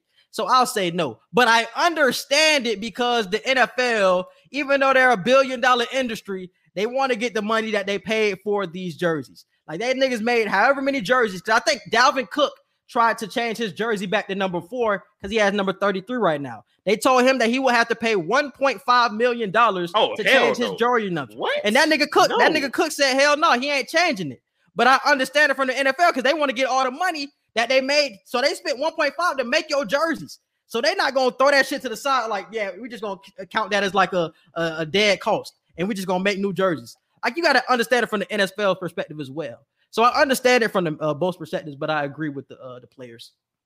Yeah, I agree with the players on this too. The business standpoint, I understand, like you said, but I feel like, bro, it's just jerseys at the end of the day. Like, a lot of times, like, and the funny part that I learned this from I Am Athlete too. If you break records in your uniform, like, people take your uniform and just put it in the shelf in the Hall of Fame shit. They will take everything down to your jock strap if you break a NFL record or a franchise record or something. You know what I'm saying? So if people can take your uniform, why I can't trade it out for a different one. It's not like I'm throwing this shit away or burning it or whatever. I'm giving y'all the jersey back so it could still be used. I just won't be wearing it. My star power won't be with that jersey number anymore. So I don't think the players should have to pay for it, but it could be sticky situations sometimes with that, because what if another player is wearing the number you want? Like, that's a weird situation. What if yeah, that's what I'm saying. Would the league allow you to just play them? Would players be allowed to, trade on the side, trade numbers on the side? They got to pay each other for numbers that they want. What if somebody on the Browns want Odell number 13? Odell has been 13 his entire career, but somebody will be like, hey, I give you $2 million if you let me get your 13 and we swap jerseys. Like that. That's interesting to see how the NFL would handle that. I think it's more so available numbers, because before I think it was a rule where like running backs couldn't get like the single digit numbers, cornerbacks couldn't get single digits, but now they open that back up. But yeah, they just opening it back up. So bro said Pat Peterson went back to 7. It's because he went to a new team. So he had no jerseys before. But if he would have stayed with the Cardinals, and tried to change to 7, it would have been tougher, because all of the jerseys that were made prior, he had to buy all of that inventory and then go to that number 7.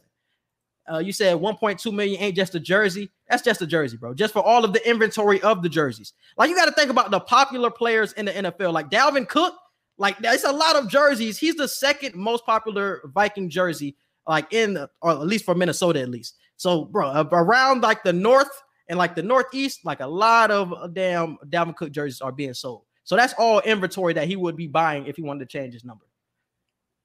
True. Right. And the last one, 80%, by the way, won that poll for no.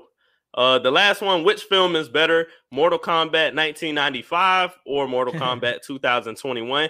This one is also a dead tie, 50-50. This was 32 votes, so it's a pretty accurate 50-50. I say 1995 was better. 1995 easily, bro. If y'all have not watched Mortal Kombat, the 2021 version, I would advise you to watch it. It's an enjoyable watch, but boy, we didn't get the fights until real late. We didn't get the fights until real late in the movie. That's all I'm gonna say. Yeah, I feel the action and the fights were definitely better in this movie, but the storyline was better in the first one. The character development was better in the first one.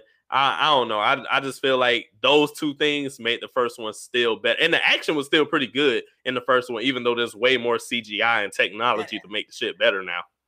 And that's what made it so better, or that's what a lot of people say is better. Like I said, I'm rocking out with 1995, which was better because the storyline, they had Liu Kang as the star. Like, that nigga Cole was so fucking whack, dog.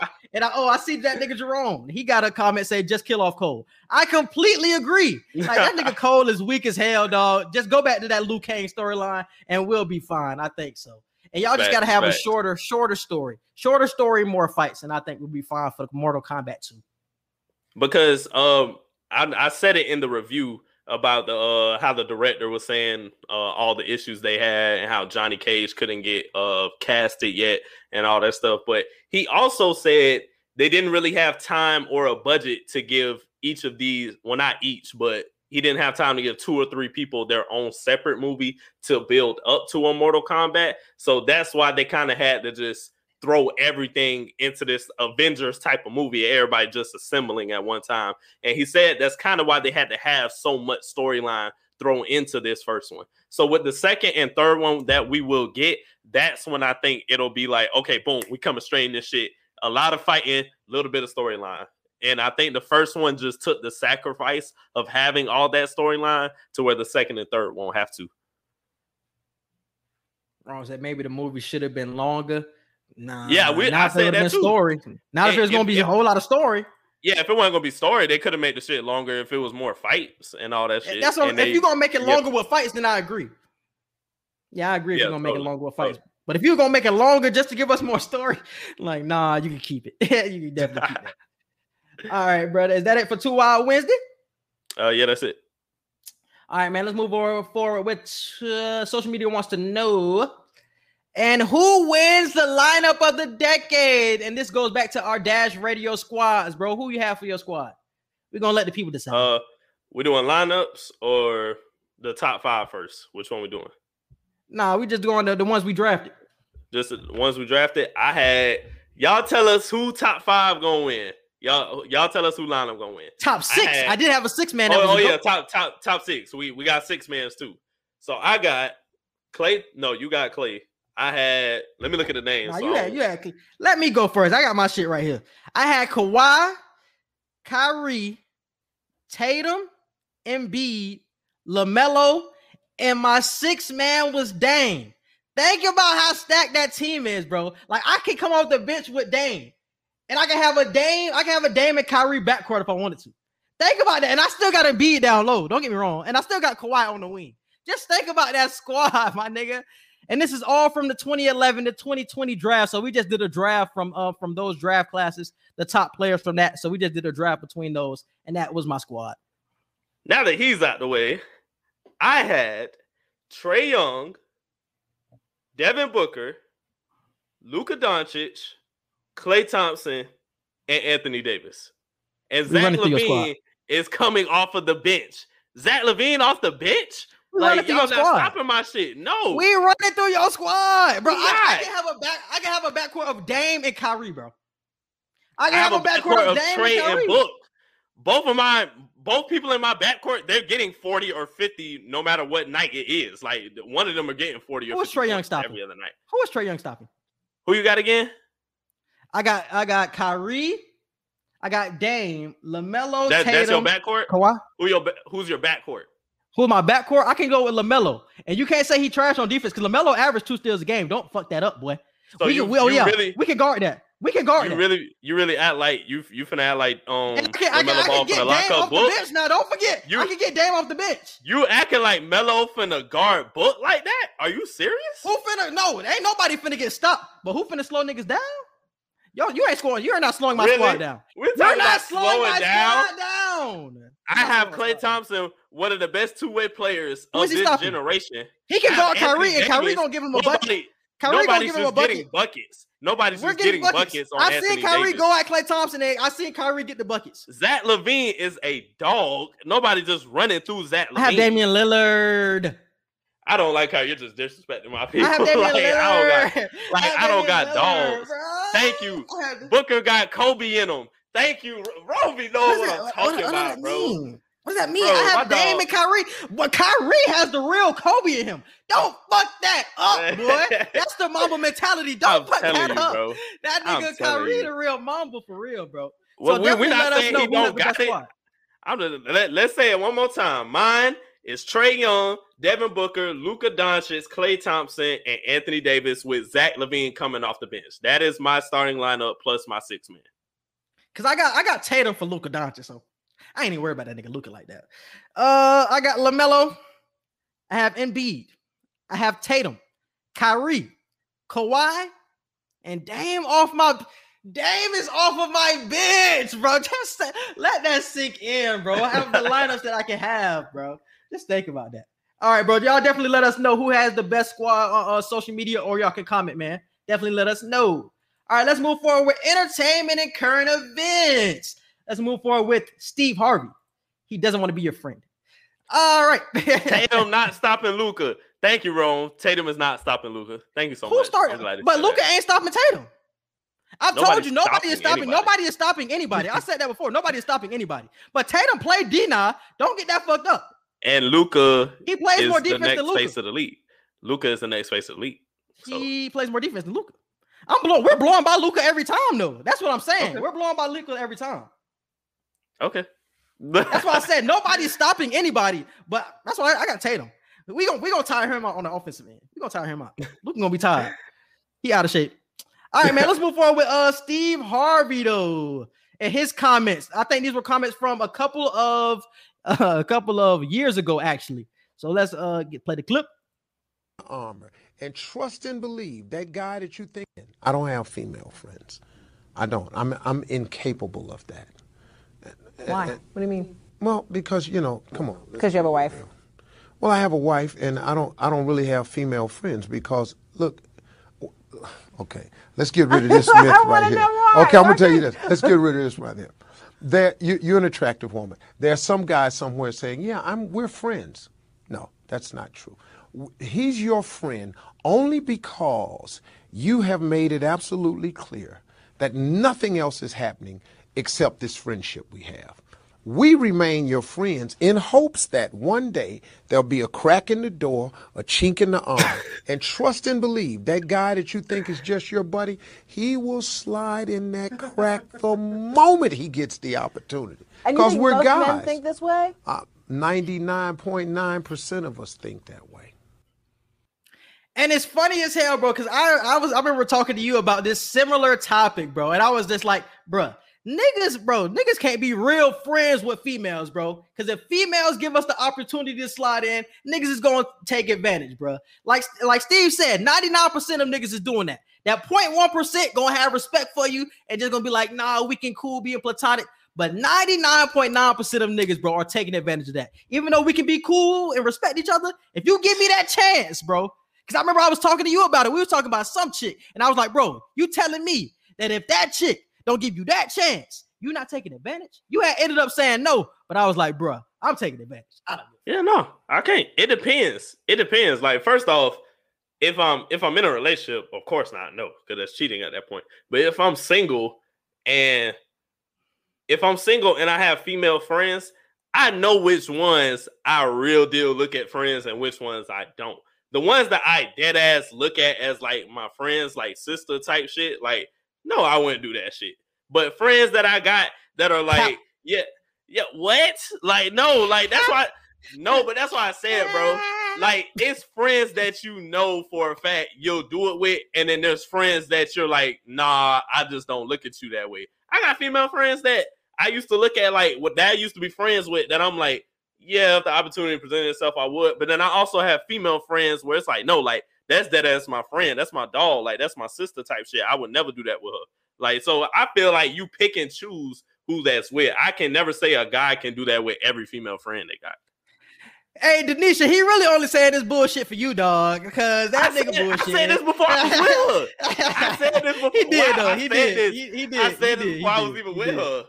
He did. But I think he's still bullshitting. And I'm going to play this Chris Tucker tip. Not Chris Tucker, but Chris Rock tip, just to prove that this nigga Eggert is capping. That's good. I like women. My mother's a woman. That helps. It's 2 minutes, so sit and relax. You know what cool thing about women? Women get to have platonic friends. He's my pal. He's my bud. He's my platonic friend. I love him like a brother. He's my bud, my platonic friend. Men don't have platonic friends, okay? We just have women we haven't fucked yet. Totally agree. As soon as I figure this out, I'm in there. we got some platonic friends, but Thank you. I got some, but they all by accident. There you go. There you go. Calm down. I made a wrong turn somewhere and ended up in the friend zone. Oh no, I'm in the friend zone.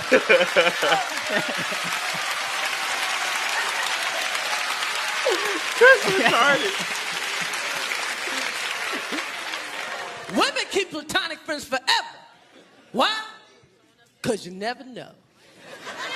That's right. They get rid of girlfriends every 6 months. What happened to Pam? She thinks she cute. But they keep them platonic friends forever. Why? Because you never know. What happened to Carol? I can't hang with her. But they keep them platonic friends forever. Why? Because you never know. You know what a platonic friend is to a woman? It's like a dick in a glass case.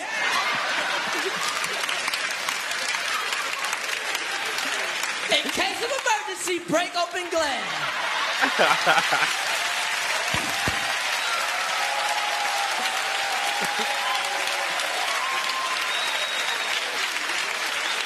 And fellas, if your woman got platonic friends, that's who she'll be fucking when you mess up.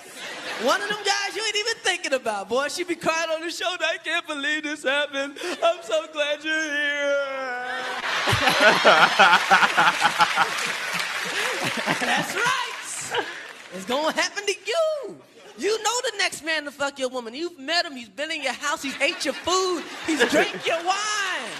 And he shall betray you. definitely agree, bro. Because I remember we had this conversation before, and I was like, bro, I truly don't have any female friends because I know myself, like, and I know why I was attracted to you or attracted to be friends with you in the first place, bro. I'm not talking about somebody like I grew up with or I met through somebody, but somebody like I wanted to have a friendship with. It started from a lusty perspective in the first place, bro. So I was like, I can't really have female friends from my perspective. And I'm glad Cynthia just said this. Please put Cynthia comment up here. It's the same for women. We have some that are friend zoned and some that the timing just isn't right or something of that sort. So we just go with the flow. It's like we're not really looking for it to be anything. Like, just go with the flow. If we like each other, we like each other. But if Cynthia, we just friends, we just friends. If somebody was to give you that opportunity, it's more so for males than it is for females. Females always can have a dick around, for lack of a better word. But don't say it like that. But honestly, like it's easy for females because it's just like niggas are easy. That's basically what I'm saying. Niggas are easy. But I'm saying, if from a male perspective, bro, if a female was to give you that chance, even if you were a friend for a long ass time, we became friends with you for a reason, bro. We didn't just want to become friends with you because you had a good personality. It was something more to that they were attracted to you by. And I think that's something involved. So if you gave us that opportunity, if that happened, we're going to take advantage, bro. I really think this is not true. This is not true. I don't know. We have two niggas that just said it clearly. maybe it's just me, but like I said, it's certain females that I've met that I dead ass can be friends with. And there's certain females I've met where it's like, okay, yeah, maybe if the opportunity presents itself, okay, cool, I'll let it happen. So just because I find thank you. Just because I find you attractive, that don't mean I'm just gonna try to talk to you. But that's more so respect. That's more so a respect thing. If a dude and a female are cool, but y'all attracted to each other, that's cool. Y'all respect each other to not act on it. But that one day when a nigga like fuck the respect, I like how you looking right now. They take advantage. That's from a male's perspective. That's what they're going to do. They're going to take advantage, bro. If you give them that opportunity, even though we respected it for a long time, we could be friends for 2 years. But after those 2 years, it's just like, damn, I'm really trying to get with you type shit. And the girl could still be trying to friend zone.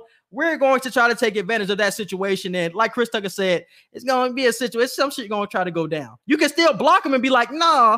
But then that's going to be like a friendship is cut off. Because then you're going to be like, nah, you ain't on that friendship that I'm trying to be on type shit. We already know how that situation goes. But I think most niggas in their mind try to have something more than friendship most of the time. They try to get friends with females. Truthfully. And that's why I say. Like I said, I've been in that situation before. I ain't gonna act like I just ain't never did that shit or tried that shit. I'm just saying it's not always the case. That's not always. But at some point, you was like, I clap them buns. Not with the people that I don't look at like that. Like, no. Yeah, that's what I'm saying, bro. Especially if you somebody like I grew up with or something like that. Like, come on now. Like, I really ain't looking at you like that if I grew up with you. Like, come on, bro. Man, that nigga Eggert on some other shit, Rome. I'm with your ass, bro. Man, if I look at a female, it's some friends that I grew up with that I'm like, I would talk to her now. And then there's some friends I grew up with where it's like, nah, I still look at you like my dog. I still look at you like my sister type shit. Bullshit. Bullshit. Hey, Denisha, I'm glad you're here, sir. So you can see your nigga trying to be faithful on this podcast. Maybe I'm that 1%. Maybe I'm that 1%. That's what I was saying. You might be, even though I still think it's bullshit. What did Denisha? Nah, because I don't like my male friends. They're literally my brothers. All right. But like I said, though, it's more so for males when those comedians were going by. It's more so a male thing than a female. Female can have male friends because they think that shit all right. But from the male's mind, they're like, Steve, I'm trying to cut. First the fuck off, I can't trust what Steve is saying anyway. Steve is known for cheating, so he's dead ass just telling about himself anyway. So I can't even, like, I don't know what to think when Steve said that, he was saying, he basically said, I can't have female friends because I'm already on my third marriage and I've cheated like twice already in my other marriages. So no, I think Steve was always like this. Like, even before his marriage, I think Steve was just like, I can't have female friends because I know what I would eventually want to do to you. And that's why Rome said before, he's kind of snitching on the game. Like, damn, nigga, that's what a lot of niggas' mindsets really are. They want to be friends with you just to get close to you. That's what most niggas do. They try to get close to you like that. And they feel like that's the best way. And then that comes along. But most females want to just still be friend zoning and all that bullshit. But I don't know, bro. Got some more comments. Said you're right and wrong. Haven't really had a male friend that didn't find me attractive, but wouldn't take it there either, or they just respected me. They respected you, and that's what most dudes doing. But give them that opportunity, though. Give them a sign. Watch how that nigga pounce. It's not. Watch how that nigga pounce. I ain't saying y'all wrong. I don't know. I'm just saying it's also niggas who ain't like that. Just how it's majority of niggas who are like that, but it's some niggas who ain't like that. So yeah, y'all trying to get Eggert to say something? Nah, that nigga capping though. I said it. I did it. I said I did it. I've had my time where I did that shit. So I'm not gonna sit here and act like I'm perfect. I definitely had my time when I did that shit, but. And yeah. Denisha, this comment for you, she Rome said, and your brothers in their mind saying they clap. Facts. That's true, bro. Like, even though we keeping it real, that's true. That's true. All right, bro, I don't know how to read niggas' minds, so I can't tell. But hey, if just going by consensus, my nigga, they want to clap you, my nigga. So that's why girls gotta be safe, because hey, on the back of a nigga mind, they do want to do this shit. We just giving y'all the insight in the male perspective. That's all this is. All right, bro. Let's move forward with the Oscars, man. What happened at the Oscars? I just wanted to point out that a lot of black people did win some awards. Did not watch the Oscars. Did not watch any highlights of the Oscars. But I'm pulling up some awards. I know Chadwick Boseman didn't win, and I realized this was what you were talking about before, because you said Daniel Kaluuya and Lakeith Stanfield both were like supporting characters. I didn't know which award show you were talking about. But that was for the Oscars. I didn't understand why Lakeith wasn't a main like actor. Why he was in supporting. That's what I'm saying, bro. Because who ended up winning for over Chadwick, bro? Who ended up winning over Chadwick? I think it was Anthony Hopkins. Hannibal Lecter. Let me see. They only got like 3 awards up here. Fuck. I gotta go to Google because I think it was Anthony Hopkins who ended up winning like the main actor, best like lead actor award, and that was somebody who played Hannibal Lecter, but he also played in, I forgot what the movie is called. Was it called Father or some shit like that? He won that over Chadwick Boseman. That had a lot of people in a stir, so that's really the only award. I think Daniel Kaluuya got his first Oscar, so definitely shout out to Daniel Kaluuya. But I think Lakeith should have got his Oscar, bro. Lakeith should have got an Oscar. Anthony Hopkins won Best Actor in a Leading Role. Daniel Kaluuya won Best Supporting Actor. What movie was that, though, bro? What movie was Anthony Hopkins? Anthony Hopkins, that was The Father. The Father, that's what I thought. Yeah, it was for The Father. Yep. Who else and won? Chadwick Boseman was for what? Ma Rainey? Was that for Ma Rainey? Yeah, Ma Rainey, right. Mm-hmm. Academy Award for Best Original Song. It was Her won. And what was her song? Fight for You. That was the song she won for. And Academy Award for Best Animated Feature, Jamie Foxx won for Soul. So shout out to the black actors and actresses. Yeah. Oh, speaking of that nigga Jamie Foxx, I see he was at Tyrese's house. And Tyrese had a real eventful Sunday night. How he was shaving. Why does he post everything, bro? I don't understand that with Tyrese. I don't know. This nigga Tyrese posts everything. He was shaving his girl pussy, I guess. That's what it seemed like. Surprised. and then he gave Jamie Foxx his Oscar award. He did that all in the same night, and he didn't even have the decency to change his shirt. Like, that nigga's a real nasty nigga, bro. He a nasty nigga, dog. I swear to God, bro. That nigga Tyrese is different, dog. Crazy. That nigga Tyrese wild, bro. What more do you want from me? Bro, he made the dark skin community look so lame. That would be the funniest shit ever. Oh my God. That would go down as one of the funniest internet videos ever. Yeah, bro. I ain't got the video, bro. I ain't got the video, man. I should have got the video. Yeah, I ain't got the video, but that shit was tripping. Yeah, that nigga Tyrese, bro. Yeah. But yeah, that was the one thing I took away from the Oscars, though. I thought Lakeith definitely should have been a lead actor, and he should have won the lead actor award. Exactly. I don't know why him and Kaluuya were both in supporting. It really didn't make sense to me. All right, bro. Let's move on to Dr. Umar comments. What you have for this? Dan, you ain't get the clip. I thought you would have one of the clips, but he what clip was it?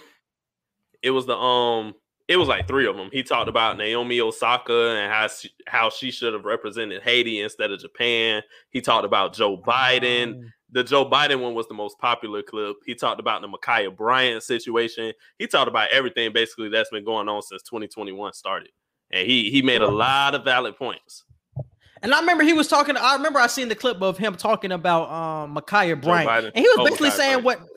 Yeah, he was talking about Ma'Khia Bryant, and I remember that one because he was saying the same thing that we've been saying, how the Asian community been getting all this love, they been getting all these laws passed, and we here been getting killed for damn centuries and decades, and we ain't got no laws passed. They just got rid of the Emmett Till lynching law, so it's like they really not moving fast enough for blacks when y'all see every week that we're getting killed. That was basically the basics of what he said. I remember he said that with the Ma'Khia Bryant. I didn't see the other clips though. Mm-hmm. So yeah, shit was crazy. That's interesting about the Osaka point though, bro, because I didn't even know she was from Haiti. I thought she was from her father is Haitian and her mother is Japanese, and she was born in Japan, but she identifies as a black woman. And that was the thing about that was probably the only thing Charlamagne kind of disagreed with him about throughout his whole interview was Naomi Osaka is pro-black with everything. She identifies as a black woman. She speaks up on black causes. She contributes to communities in the U.S. and everything when it comes to supporting black people and businesses. So she does a lot of pro-black shit. It's just she chose to represent Japan when it came to the tennis shit because it's like, hey, I'm pro-black with everything else. I'll embrace my mama side with this one thing. But Dr. Umar was like, nah, she need to represent her dad's country, Haiti, especially with everything negative going on in Haiti right now. And a lot of people represent where they grew up. If she grew up and was born in Japan, she gonna rep Japan. Like she ain't gonna rep Haiti, a place where she probably hasn't really been to unless she's just visited there to see her dad people. She's gonna represent Japan. And that's for a lot of people. If you're black and you're in the UK, you're going to represent the UK. It don't matter where you got your other blackness. If your daddy is Haitian, you're going to rep the UK. And I think it's the same thing with that. It's just wherever you were born or wherever you grew up is where you're going to rep. That's period. Like you're just not out of the blue going to say, oh, I'm going to rep this Haitian shit. It's like, that shit is weird, bro. And you're trying to push it too far, I feel. And yeah, that was the only thing I really disagree with him too, because I'm like, yeah, okay, I understand that would have been your time to, because Naomi Osaka ain't going nowhere. She could still choose to represent Haiti in the next shit that she do or whatever. But I just didn't like the fact he was calling her out on so many things regarding what she represents when it comes to her sport. Because it's like she has a black boyfriend. She identifies as black. She's pro-black with everything. She speaks up about everything, and she contributes to a lot of shit. I feel like Umar was just nitpicking when it came to you need to represent Haiti instead of Japan. I'm like, come on, bro. Like, you really nitpicking at that point. So I just didn't agree with that. But everything else I agree with, because he called out Joe Biden and Kamala Harris a lot. And he told them, he was like, look, Joe Biden told y'all not black if y'all don't vote for me. Well, you ain't really doing no shit right now to show that you really for black people. And I told people that. I was like, yes, I'd rather prefer Joe Biden to be in office rather than Donald Trump. But I don't want it to be a situation where once he gets in office, we take that pressure off him. No, we need to keep that pressure on him and Kamala Harris' neck. Like, I feel like we got to stay on them. We need to vote with a lot of other shit when it comes to our state electors, when it comes to our city electors and all that. And we need to keep pushing the envelopes of getting bills passed, getting acts approved and all that. Don't just chill now because Trump ain't in there. No, we as people need to stay on Joe Biden net, because he was bold as fuck when he said y'all ain't black if y'all don't vote for me. that shit definitely was nuts, bro. That shit was definitely nuts. And I agree with everything that he was saying, especially with everything that you're seeing, Joe. And you passing all these Asian laws. And transgender shit and all that. Come on, bro. No disrespect to what they got going on, but we've been trying to get through this for years, centuries, and you still not trying to give us no love. That shit is nuts, bro. That shit is nuts. But let's move forward with Pass the Ox. This is going to be our one-hit wonder versus debut. So the tracks that we got for today are what do we have for today, bro? We have 1,000 Miles by who? I don't know her name. I thought you had a name when you put I don't know. By Vanessa Carlton is her name. We got 1,000 Miles, and we also have Call Me Baby. By Carly Rae Jepsen. Yeah. So definitely let us know who wins out of these two for the verses. 5 minutes later. I don't know who I want. I don't know who I want to win. Bro, I'm going with Carly Rae. I gotta get out of Carly Rae, bro. Just listening to these songs right now, Carly Rae definitely got that junk, bro. I gotta give it to 1,000 Miles though. 1,000 Miles, bro. That shit hit the black culture like crazy when white shit came out, bro. That shit had a hold on us when that movie came out. No, I promise you, if you go around any black group, it don't matter. You can go around the most gangster dudes ever. You go around anybody. Play 1,000 miles. As soon as they hit that piano, niggas gonna look at each other like, you got the first part or I got the first part. I promise to God. That song changed the culture. I got to give it to 1,000 miles. I got to get that to Carly Rae. That shit was funky. That shit kind of weird, though. Because it kind of reminds me of the actual verses. Like, in a verses, like, when two songs go up against each other, it's just like, oh, this song you would think is clearly better. But then when you listen in real time, it's like, damn, the song I really wasn't expecting to win won. And I got to give it to Carly Rae, bro. Got to give it to Carly Rae. I think she won this verses. Y'all let us know, man, who won, bro. Who won this versus debut? We are going to continue to do this, and we will have more black artists and other things like that, but we want to stick it to one-hit wonders for now. Let me get this track. Yay! That shit is fire. Y'all niggas tripping. All right. Y'all niggas tripping. All right, bro, what you got for Song of the Week? Song of the Week is... Oh, what's the name of it? It's by Moneybagg Yo off of his new album, A Gangsta's Pain. My song of the week is I Believe You. I Believe You. I got Promise You This by Snoop Dogg, bro. I've been fucking that a lot lately. Definitely get on that Snoop. That just come on in 2017. And it's funny how long Snoop done been around, dog. Snoop done been around since the fucking 80s, early 90s. And he was making damn tracks in 2017 still. That shit is fucking nuts, bro. Shout out to Snoop. That nigga definitely a GOAT for sure. I wanted to bring up something else too. We should start having comedy verses, bro. Not on the podcast, but like just when it was like just like when DMX had ended up passing, a lot of people said that verses really gave him the flowers that he deserved. And I think that we should have a comedy verses as well, because these comedians need their flowers too. And I think that would be a good way to show it, them just going back and forth with each other, just telling jokes, some shit like that. I would fuck with that if they were to think of that, bro. If the versus community comedy. Me versus. Too. I just want to say one thing. Mark Zuckerberg, use a bitch. If you are watching us on Facebook right now and our video has paused or anything like that, copyright infringement. So yeah, due to the songs. So Mark Zuckerberg, one more time, use a bitch. Hell yeah. All right, bro. So what you got? Also, we have been doing movie and show reviews. We have been doing Snowfall, Invincible, Falcon and the Winter Soldier. We just came out with a Mortal Kombat review. Definitely check that out. What else we got coming up, bro?